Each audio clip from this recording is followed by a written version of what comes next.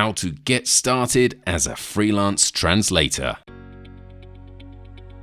Hi there, I'm Paul Irwin and welcome to the Pros.com podcast, where we discuss all of the relevant issues to help you succeed as a freelance translator or interpreter. We cover sales and marketing, networking, CAT tools, and much, much more. Find out more at podcast.pros.com. Hi there, Paul Irwin here. Welcome to the very first episode of the all-new Pros.com podcast. We're going to be talking about a whole range of different issues on this show, but really with one common theme, and that theme is to help you succeed as a freelance translator or as an interpreter. So we'll be talking about how to get more clients. We'll be talking about how to network effectively. We'll be having some great interviews with some really, really experienced and knowledgeable guests who will be sharing lots and lots of value on the show. So that's pretty much what we've got planned for the future. Today, I'm going to be talking about how to get started as a freelance translator. So that's coming up in just a second. First of all, a couple of announcements. There have been a lot of changes going on over at Pros.com, and I'm not sure if you are aware of them all, so I just thought I would highlight a couple of them. First of all, don't forget the very active Translation Mastermind group. There's a lot of positive energy in that group and great advice for translators and interpreters. Membership to the Translation Mastermind is, of course, included, completely free for all Pros.com Plus members. There's also a brand new Pros.com Instagram account, so if you're on Instagram, then be sure to follow that. And finally, don't forget that we have International Translation Day coming up on the 1st and 2nd of October. That's 2 days of incredible content, completely free, of course. So get on over to Pros.com and register for that event. Right, well now let's get into today's main topic, which is all about how to get started as a freelance translator.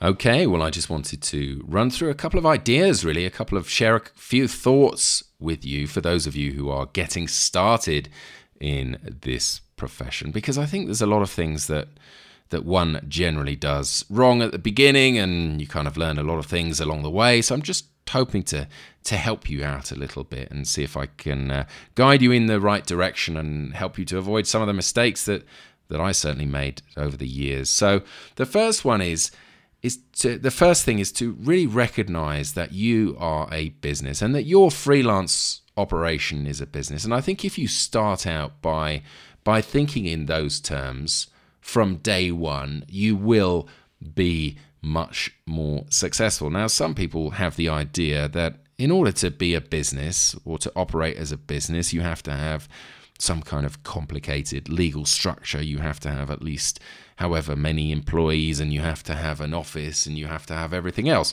Well, while you might have that at some point during your career, it's not necessary in order for you to be a business. So if you are a freelance translator and you work from home and you're just getting started, then I think it's really important that you do consider yourself as a business and you start to act as a business. You start to offer your services in a professional way. You start to interact with colleagues and clients in a professional way. And that's what I mean by acting as a business. Part of that as well is, for me at least, recording metrics. I think if you start to measure your business from day one, and if you've already started, then let's say from now, if you haven't started to measure some of the key numbers in your business, then get started and measure some of those key numbers. I like to measure those numbers in my business every Friday. I certainly look at the sales figures, I look at the number of proposals that I've sent out, and so on. So why not just take a minute to consider what the key metrics are in your business? What things do you think you should be measuring? It might only be 3 things at the beginning. It might only be 3 very simple numbers, but those numbers are going to help you guide you in the development of your business. And also what's quite interesting is over the course of a period like 6 months, things can really change, and you might get into or go through a period of frustration. We all have ups and downs in business and in life, and you might sort of say, well, this is not really working and this is not really going in the right direction. If you have a list of those metrics, if you have a table or an Excel with those metrics on, you can really look back over some previous months, and that will give you a bit of encouragement, because often you'll find that you are moving in the right direction, and all you need to do is stick at it and keep going. The second thing that I think you should look at when you are starting out as a freelance translator is your business model. What type of clients do you want to work with? Are you going to work with agency clients or direct clients, or perhaps a mixture of both? Are you going to specialize, or are you going to diversify? Well, there's not necessarily any right answers, but I think it really makes sense to analyze your own situation and to put together a plan, because if you don't have a plan, you're just likely to accumulate clients from all different sectors, all different types of clients. And while you might think that's good, and it's not necessarily terrible at the beginning, it's really going to pull you in different directions. So I think it's a good idea to have it clear what type of clients you would like to work with. Also, are you going to be going for high volume and perhaps lower rates, or are you going to be aiming for really specialized texts where you can charge higher rates? And which market or which markets are you going to operate in? Are you going to target clients from one particular city or country, or are you going to offer your services worldwide? If you're going to do that, of course, you need to adjust your website, you need to adjust your marketing and everything else. And these are the kind of things that I would like you to think about when you're starting your freelance translation career, because I think if you do have that plan, it's just going to become so much easier. And you also know when to say no. If someone approaches you and you don't have a clear idea, you might be inclined to say, yes, I'll take that client on, or yes, I'll issue a quote, or whatever it might be. And actually, what you're doing is you're stretching yourself thinner and thinner without having that clear plan. So this is really going to help you have a business model, think about what kind of clients you would like to work with, and then you can take it from there. When you do go on to the next step, I think one of the things that you really need to do is incorporate activity into your daily routine. What do I mean by that? Well, it's all very well having a plan and having a target market and so on, but you need to back that up with activity. You need to really get your message out there to those markets in which you want to work. You might have a great service, you might be a fantastic translator, you might be an amazing interpreter, but if you don't get your message out there, no one's going to know that you exist, and you're not going to get very much business, I'm afraid. So you really do need to back this up with activity. What kind of activity am I talking about? Well, you might choose to send out direct emails. You might say, well, I'm going to send out 5 direct emails every day offering my services in some way. Or you might decide to connect with 10 people on LinkedIn every day. You might send out a certain number of proposals per week. You might attend a certain number of meetings per week. Some of these things you can control, of course, such as how many LinkedIn connection invitations you send per day, and some of them you can't, such as how many meetings you have per week. That is more difficult to control exactly, but you can certainly have something to aim for. I think the other thing to look at as well is the type of activity that you are carrying out, and are you really adding value to your network, and are you adding value in terms of sharing useful information and so on. It's no good just sending out 10 emails a day if you're not actually going to add value in some way. You can't just jump in and offer your services. You need to build relationships. You need to create long-lasting relationships and really solid connections. So there is a certain way of doing that as well. But activity is really important in order to back up your business plan. So make sure that you back up your business plan with that activity. The next thing I'd like to talk about is your website, because it's really, really important that you consider your online homes as a translator. For me, the two most important homes online are your website and your pros.com profile. Those could be referred to as the money sites, because it's likely that your income is going to come to a significant degree from those two homes online, your website and your pros.com profile.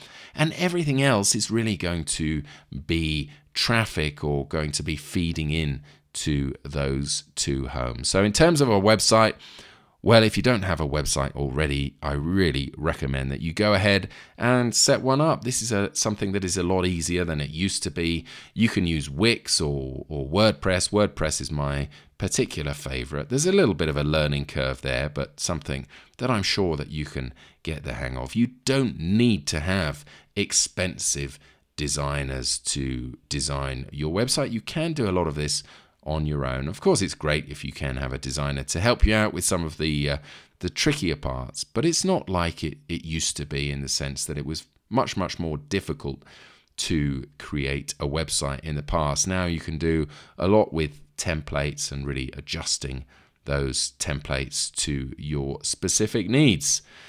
Once you have a website, you have something online that is very easy to share with potential clients, and you can add content and add testimonials. Very important. Add those testimonials to your website over time. But I really think you should consider getting that website set up early on in your career.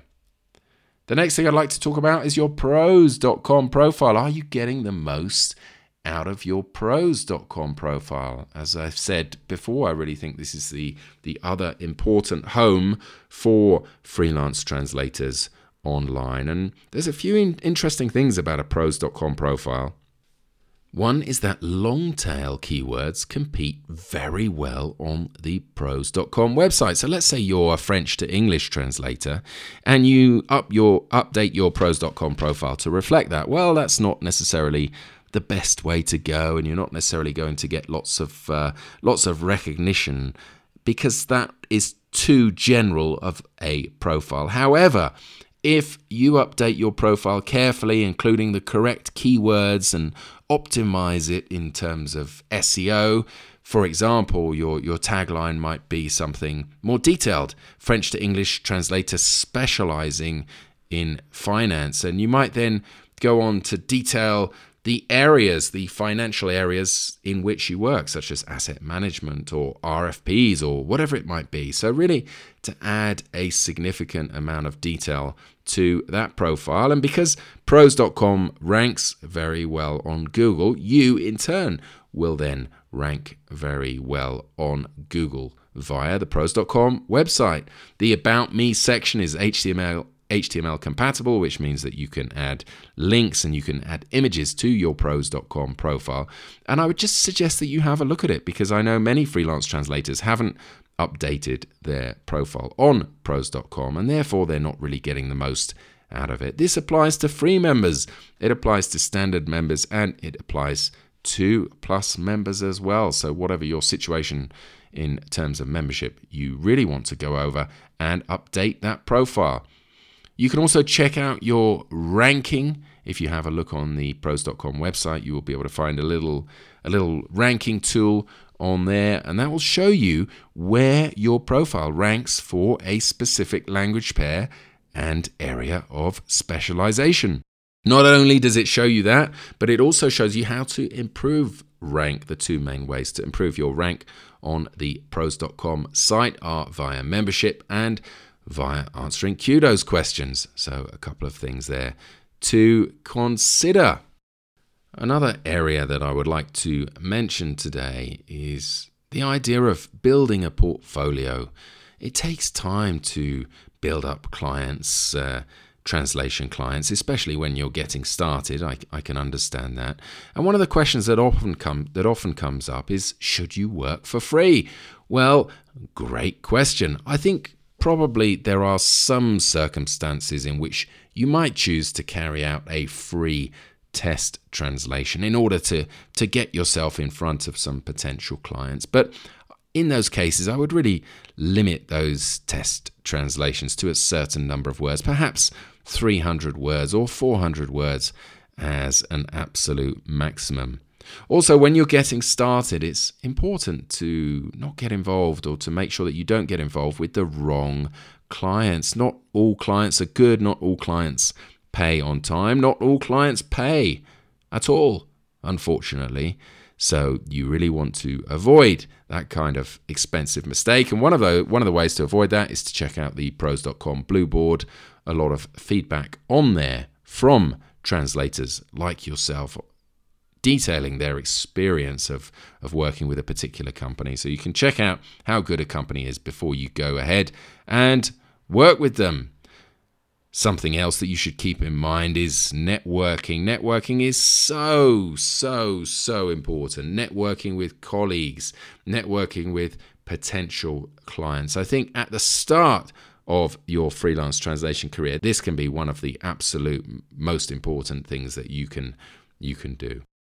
The translation community in general is very, very helpful. So if you reach out to someone, then 9 times out of 10 or 99 times out of 100, they are going to get back to you in a helpful manner. Don't be afraid to ask questions. Don't be afraid to go into some of these communities, such as the Translation Mastermind community or the Pros.com Translators and Interpreters group on Facebook as well. You can ask questions in those groups. You can interact with other translators and interpreters in those groups. Networking really is key in terms of getting ahead as a freelance translator.